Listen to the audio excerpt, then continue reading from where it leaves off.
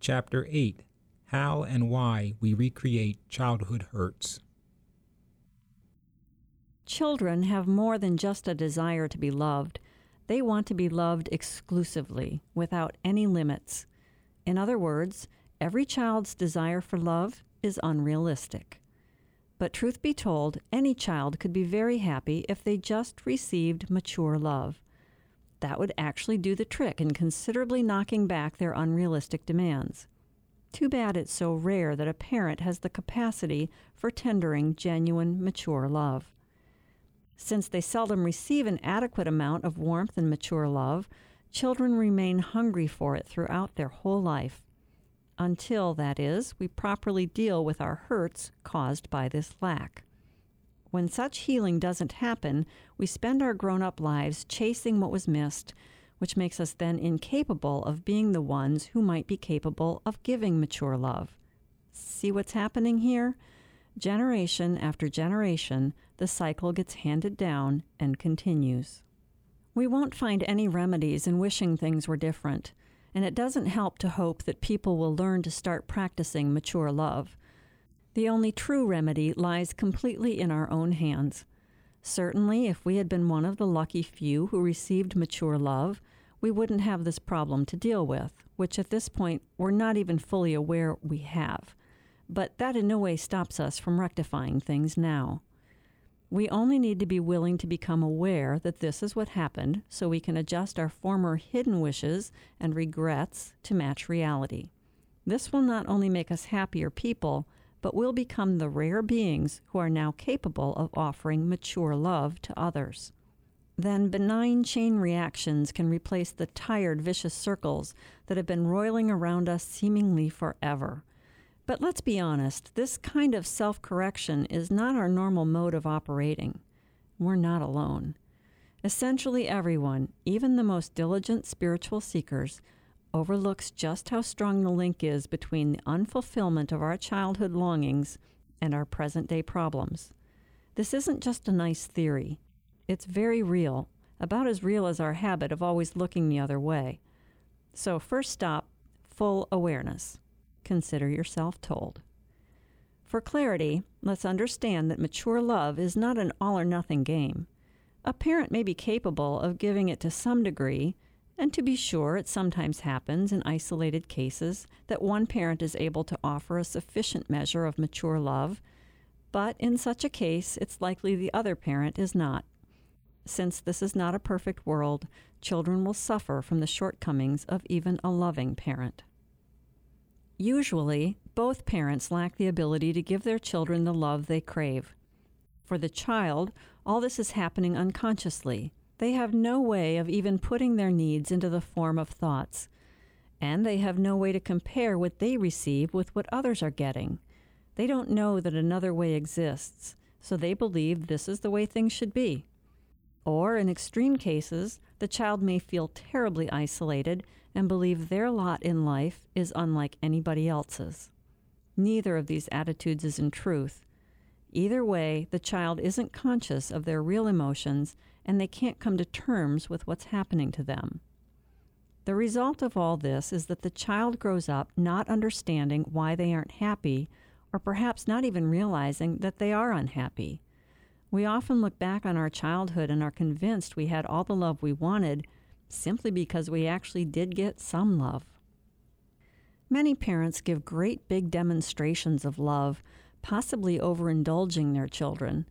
This kind of pampering and spoiling is often an overcompensation that acts as an apology for what they suspect, in their hearts, is an inability to give mature love.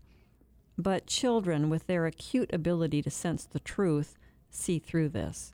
They may not know it in their mind, but inwardly they feel it. Something's not right here. They can tell genuine love from the over-the-top mushy love they got instead. As parents, we are responsible for providing proper security and guidance for our children, which calls on us to be the authority. Some parents, however, don't ever dare punish their children or exert a healthy authority. The reason for this failing is their guilt over their immaturity that prevents them from giving real comfort and warmth. There are other parents who are too harsh, too strict, too severe. They bully the child and don't allow its individuality to unfold. In both cases, the parents come up short, and their wrong efforts are absorbed by the child. It hurts. If we grew up with strict parents, our rebellion and resentment may be worn on our sleeves, so it's fairly easy to trace. When we hide our rebellion, though, it can be infinitely harder to follow the trail back to the source. If we had a smothering parent who swarmed us with affection, or more accurately, pseudo-affection, but lacked warmth, or if we had a parent who conscientiously tried to do the right things, but were similarly lacking in warmth, we knew it, and we resented it. Yet we may not have been able to put our finger on what was lacking. In terms of outward appearances, we may have been given what we wanted and needed. So then how could we, with our child's intellect, possibly have sorted out the distinction between what was real and what was fake? Knowing that we were bothered by something that we couldn't explain made us feel uncomfortable and guilty. So we pushed it down into our unconscious as far out of sight as possible. And there it remains. As long as the hurt of our early years stayed tucked away in hiding, we can't come to terms with them. No matter how much we might love our parents, unconscious resentments still simmer under the surface that block us from forgiving them for hurting us. Quite simply, we can't forgive and let go of something we're not aware of. As adults, we can now see that our parents were mere mortals, human beings with faults like the rest of us. They may not have been as perfect as we thought and hoped they'd be back then, but there's no reason to now reject them because they had their own immaturities and inner conflicts. So we need to shine the light of our conscious reasoning onto the tender emotions we haven't yet allowed ourselves to be aware of. Until we resolve the conflict between the way we wanted perfect love and didn't get it, and the resulting resentment that ensued, we're going to manifest situations in our life that are designed to recreate the scenario, so we can fix it. We'll forever find ourselves stuck in the same old problems and patterns as though we have a very intense compulsion. Because we do. One of our favorite ways to attempt to remedy past hurts is through our choice of who to love. We'll unconsciously choose just the right people who most remind us of the parent who missed the mark by the widest margin. At the same time, we'll manage to also find traits that are a good match for the parent who we think loved us better, who did a better job of meeting our demands. It's important to find the way in which both parents are represented, but it's extra important, and also more difficult, to find the matching dots for the parent who disappointed us the most. That's the one we despised the most and for whom we had little or no love. This shows up in our friendships, our marital partners, and pretty much all our relationships as we go around seeking out our parents in subtle ways we may have to work to detect. Inside us is this inner child that can't let go of the past because it can't make sense of it. So it also can't accept and can't forgive. Over and over, it sets up similar conditions, thinking this time it can win. The inner child is intent on mastering the situation instead of falling prey to it. Losing feels like being crushed, and this we plan to avoid come hell or high water. The stakes are high indeed. Too bad the whole thing is unfeasible. What the child inside us wants to accomplish cannot ever be achieved. And to boot, our efforts are highly destructive. First of all, it is an illusion that we were ever defeated. So then it's just as big an illusion that we can now be the victor. And sad as it may have been for us when we were little, lack of love is not the tragedy our unconscious self believes it to be. The real tragedy is the way we keep ourselves from being happy now because we continue to reproduce situations that were painful under the illusion that this time we'll master it. Friends, this process is buried deep in our unconscious. It's the last thing on our mind when we are choosing people to connect with. So we're going to have to get out the shovel and dig deep if we want to uncover the emotions that cause us to wade into situations again and again where our secret goal is to heal old wounds from childhood. So here's the setup. We will choose a partner who has characteristics similar to one of our parents, And those same aspects will make it just as impossible to get mature love from this person as it was to get it from our parent when we were young. In our blindness, we think that if we just try harder or are a little more forceful, our parent/partner will yield the goodies. In reality, though, love can't come like this. Once we're free of this repetitive cycle, we'll stop crying over the spilt milk of not getting love the way we wanted it. Then we can start looking for a friend or partner with the maturity we want and need. When we stop demanding to be loved like a little child, we will become willing to love equally. But no matter how much healing work we have done in other ways or other areas, if this hidden conflict still festers in us, it won't be possible to love. If we already have a partner, we can explore how this conflict exists by seeing how they are similar to our parents in some particular immature aspects. And since we now know how rare really mature people are on this planet, this won't seem like a tragedy. Even with our own immaturities and shortcomings, we can still develop more mature ways of relating without the childhood compulsion to correct the past always clouding every step. We have no idea how preoccupied we are with this process. It's like we're perpetually reenacting a play, hoping this time it's going to be different. And of course it never is. Every disappointment weighs more heavily on us, and our soul becomes more dragged down by all the discouragement. Until we've started to pull some of our hidden compulsions and images out of the muck of our unconscious mind, we may hardly be able to believe such things could live inside us. But these are potent parts of our being, and they shrewdly go about their business operating in destructive and illogical ways. Looking at our problems from this perspective and allowing our unfelt feelings to surface will give us a lot more insight. But we won't be able to avoid re-experiencing the hurt of our inner child, even if generally we were also happy as a kid. It's possible we were both happy and unhappy, so the happy parts may be valid.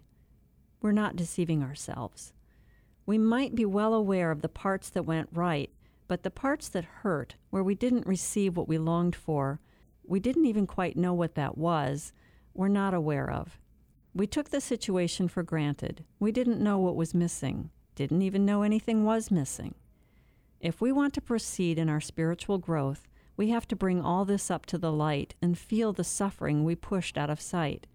Then we'll be able to see our current problems in their true light. How do we do this? We take a current problem and strip it down. Get rid of the rationalizations that prove how the other is at fault. Who cares? Then we look at our own anger, our resentments, our anxiety, and our frustrations. Behind these lies the hurt of not being loved. Feeling this hurt will reawaken the childhood hurt. It's the same hurt. No matter how understandable it is that a present unfulfillment hurts, it's really our pain from childhood that stings so bad. We must let ourselves feel both. It's like two picture slides must come together, one that was then and one that is now. They must gradually slide over top of each other and come into focus. We must see how they are one. How what's happening now is a recreation of what happened then. That was then, this is now. Going all the way through this process will bring us out of our trance and into current reality. During this process, we will want to reflect on memories of situations with our parents. How did we really feel about them? What was it that hurt? We will discover that our hurts haven't been forgotten at all. But we must go beyond intellectual knowledge of our memories and recreations. We must go into our feelings and work our way all the way through to the other side. Then later we will come to see how we set the whole painful current day scenario up in our attempt to right the painful wrong of our childhood. But first we'll need to work through the weeds of all the overlaying emotions that cover up our old hurts. Until we do that, we can't come to any better understanding about the past. We won't be able to recognize the similarities between our parents and the people who hurt us, a pain we need to also experience and let go of on our road to dissolving and healing this conflict.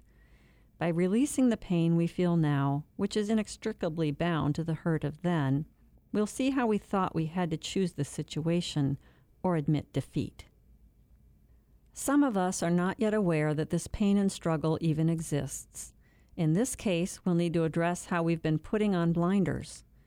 It will be helpful to understand that the pain hurts more when we are unaware of it. Ignoring it won't make it go away, and it won't make things better. Such a head-in-the-sand strategy has been chosen because the conflict was, in the past, too much for us to look at. But in the long run, a hidden conflict does as much damage, if not more, than one we know about. We can turn our painful feelings into healthy growing pains whenever we become ready to rid ourselves of the bitterness and tension we've been hiding. There are others of us who are aware of the pain, but we white-knuckle our way through it, always expecting a remedy will come along from the outside. In this case, we're closer to a solution because we will be able to quickly spot how this childish process is playing out. We'll identify who the person is that we are projecting the offending parent or parents onto. Then we can take a different approach to dealing with our pain. At least we won't have to go searching to find it. Once we unwind all of this, synchronizing the then with the now, we will see the folly of what we've been up to, how frustratingly useless it has been to try to reign over life and our past hurts this way.